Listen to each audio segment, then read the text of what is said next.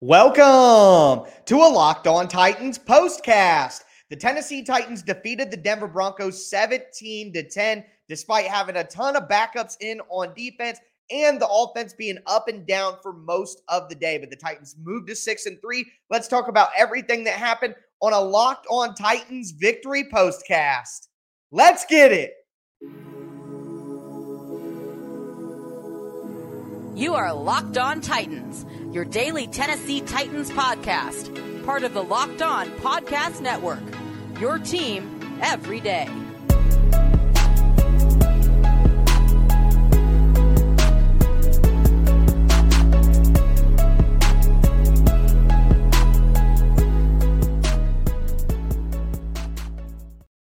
The Tennessee Titans moved to 6-3 with another, let's just call it, ugly victory, but they are able to defeat the Denver Broncos. The Broncos were coming in off a bye, but the Broncos had a ton of injury problems, along with the Titans' injury problems as well. We're going to talk about all of that, but before we do, I want to thank you guys for making the Locked On Titans podcast your first listen every day. I am obviously doing the postcast right now. Later on tonight on the YouTube channel, I'll have the full 30-minute breakdown. Tomorrow we'll go over the game by the numbers. Wednesday will be Rewatch Wednesday, checking out what's on the film.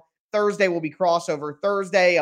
Wednesday will be Crossover Wednesday with a Thursday night football game ahead. So make sure that you subscribe on whatever platform that you do stream. But the Titans defense just came to play once again. They had 6 sacks on the day. They completely bottled the Broncos up. I believe the Broncos went 4 for 17 on third downs, 4 for 17 on third downs for the Broncos. The Broncos never even got in the red zone on the Titans defense. Now, of course, there was the one broken play and the broken coverage with Terrence Mitchell not properly containing the deep half. But other than that, broken play, the Titans defense didn't give the Broncos anything. They were in the backfield at will. The Titans got 6 sacks on Russell Wilson, and it should have been even more. If you watch the game, Russell Wilson was slithering out of different situations and doing what he does, but still, the Titans defensive line completely controlled the game. Quite frankly, that's basically what it comes down to. And without the starters, like I said, no Fulton, no Simmons, no Dupree, no Cunningham, no Hooker. Not only that, but during the game, Kevin Strong got hurt, who was Jeff Simmons' backup. Elijah Molden re-injured and re-aggravated his groin injury. That's not good. Lonnie Johnson went out and didn't come back. David Long got hurt, came back in, went back out again. That's not looking good. Caleb Farley, even though he's not playing on the defensive side of the ball very much, he left with a back injury. That's not great. The amount of injuries that we're seeing again for a second year in a row, at some point, someone has to be held accountable for being the most injured team in the NFL 2 years in a row, right? Right, at some point. But despite that, DeMarcus Walker looked like Jeffrey Simmons out there with the red arm sleeve and the way that he was in the backfield. Mario Edwards, just a great signing midseason, perfect for what the Titans are trying to do. Danico Autry, Dylan Cole got involved. David Long was blitzing in the backfield. Rashad Weaver had a sack and a half. Tierra Tart and Naquan Jones got in there as well. It can't be stated enough how the Titans defensive line continues to come out week in and week out and win the Titans games. That's really what we saw. All the credit in the world to the defense. And again, without a blown coverage, the Titans were running cover 2 invert there where the cornerback is responsible for deep half. And there was a double post concept by the Broncos. And Terrence Mitchell stayed with the inside post. And the outside guy kept it a little flat to the sideline so he wouldn't run into Mitchell, and he was wide open. So that's a blown coverage. But other than that, great job by the Titans defense pretty much all day long, despite all of the injuries. Again, it's just insane what the Titans are dealing with for a second season in a row. But the offense, the Titans offense, if I would have told you that Derrick Henry would run the ball 20 times and basically just get 50 yards, do you think the Titans would have won? No, but there was some semblance at times. It felt like an NFL passing game. It really did. It was crazy. But before we talk about the offense, do want to tell you guys about our friends over at Total Wine and More.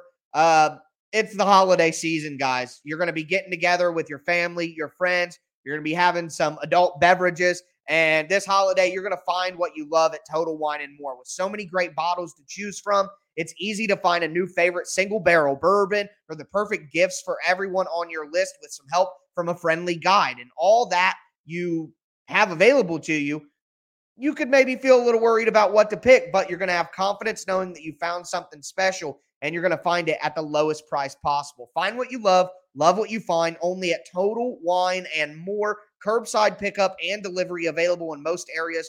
Visit TotalWine.com to learn more. Spirits not sold in Virginia and North Carolina. Drink responsibly. B21. Also do want to tell you guys about our friends over at Prize Picks.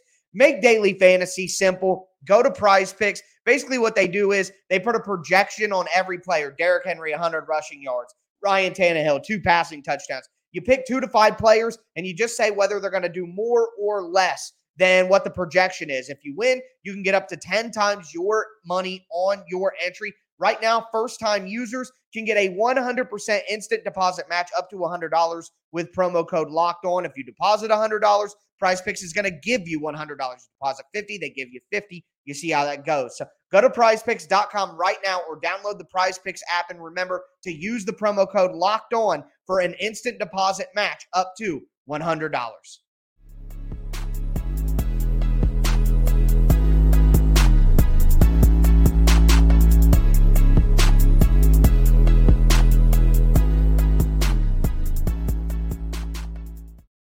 Titans fans, let's continue our postcast. I got a funny comment here from Miles Greenwood. He said, bet no one picked NWI over on Prize Picks. Yeah, I think if they had NWI, 1.5 catches or something like that, pretty much everybody would have taken less. So we got to talk about it. Nick Westbrook-Ikhine revenge game. I mean, he had some interesting comments after the loss to the Chiefs, saying that nobody was talking when we were making plays earlier in the year. Well, I don't really remember a lot of those plays, I guess. But he said, hey, how about you shut up? Because I'm going to dominate this game. And that's exactly what he was able to do. He had 5 catches, 119 yards, 2 touchdowns. I mean, what an incredible performance from NWI. I mean, he made great plays. That first touchdown was an incredible toe tap in the back of the end zone. I mean, that was a beautiful catch. And then, of course, he was wide open on the flea flicker, but he made the man miss. And that's the type of thing you're not certain if NWI is going to be able to do. Is he going to be able to make people miss in the open field one-on-one? That's not 100%. You don't have a lot of confidence there, but he did it. And also, if he would have got tackled there, I don't have a lot of confidence the Titans would have ended up scoring a touchdown. So, big plays from NWI throughout the game. He deserves all the credit in the world. Austin Hooper as well. 5 catches, 41 yards, making big catches in big situations to keep the chains moving for the Titans. Look, guys, it was ugly. All right? It was ugly out there. The Titans ran for 63 yards on 23 carries, 2.7 yards per carry. I mean, it wasn't good. That wasn't great. It wasn't. But at the end of the day, we talk about NWI, we talk about Austin Hooper. Ryan Tannehill went out there and found a way to make it happen. I also find it funny that the Titans finally got things going on the 2-minute drill when Ryan Tannehill is out there basically calling the plays. Titans went up tempo, 2-minute. They hadn't scored all day. Ryan Tannehill connects 5 straight passes in a row, distributing the ball to a bunch of different guys. Burks, Woods, Hooper, NWI, everybody's involved. The Titans go down the field, get a touchdown before halftime. Absolutely monstrous. Again, a great catch by NWI in the back of the end zone. So, I mean, you got to give credit to Ryan Tannehill for a gutty performance. We saw him scramble on that one up the middle. You could tell he was hurt afterwards. He is not 100% at all. But the Titans wouldn't have won this game, obviously, with the fumble. Titans wouldn't have won this game with Malik Willis at quarterback. They wouldn't have been able to do it. So, big shout out to Tannehill. Really gutty performance, quite frankly. But at the end of the day, it was still ugly, guys. We got to be honest. Drops, inaccurate passes early from Tannehill when he wasn't in rhythm, bad play calls. I mean, yeah, Malik Willis dropped the ball. You can fault him for the fumble, but the dude hasn't played all game. And you're going to send him out there on 3rd and 2 in a critical situation late in the game to run a read option when he hasn't played all game? I mean, you can fault Malik if you want, but that was a stupid play call in a stupid situation anyways. And we've seen this before. We've seen it before. This guy tried to run a jet sweep to Malik Willis on a 3rd and short in a critical situation in the 4th quarter in a game previous this year. So, I mean, the penalties, the Titans had 9 penalties. I guess the last thing that I really have to say about this is the defense made it happen with backups because the Broncos had a bunch of injuries and are terrible on offense. The Titans' offense found a way to score enough points to win despite Derrick Henry not getting anything done, not getting anything going. Titans are 6-3, but man, is this team good? Is this team good? Are they? They beat the Broncos, the Commanders, the Raiders, the Colts twice, the Texans.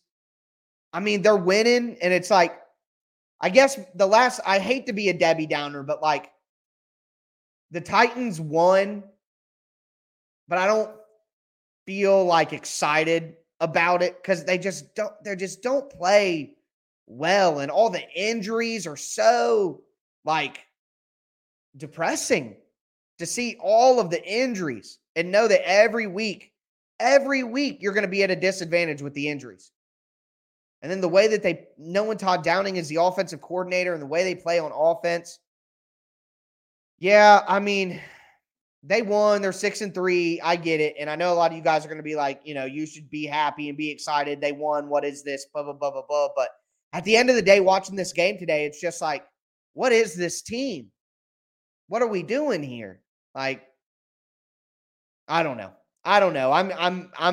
We're mid-season, and I just don't know how to feel. They're 6-3, but it doesn't feel like this is a very good football team. So, yeah, trust in Vrabel. Vrabel in the regular season is going to outcoach most of the coaches that we're going up against. The Titans are going to find a way to grit it out in the regular season, but I just wonder what the end game is at this point. But either way, it is a win for the Titans with a backup defense and a struggling offense. Mike Vrabel is an incredible coach. Yeah, at the end of the day, that's really my big positive takeaway here. Mike Vrabel is awesome, man. He just finds a way to get this defense to a point where they can win these games for the Titans, despite what we, see on offense and the ups and downs there. But either way, I'm going to be back with you guys 3 hours or so with my full 30-minute breakdown of the show. Make sure you guys subscribe on whatever platform you do stream. That's going to do it for today's postcast, everybody. Tighten up.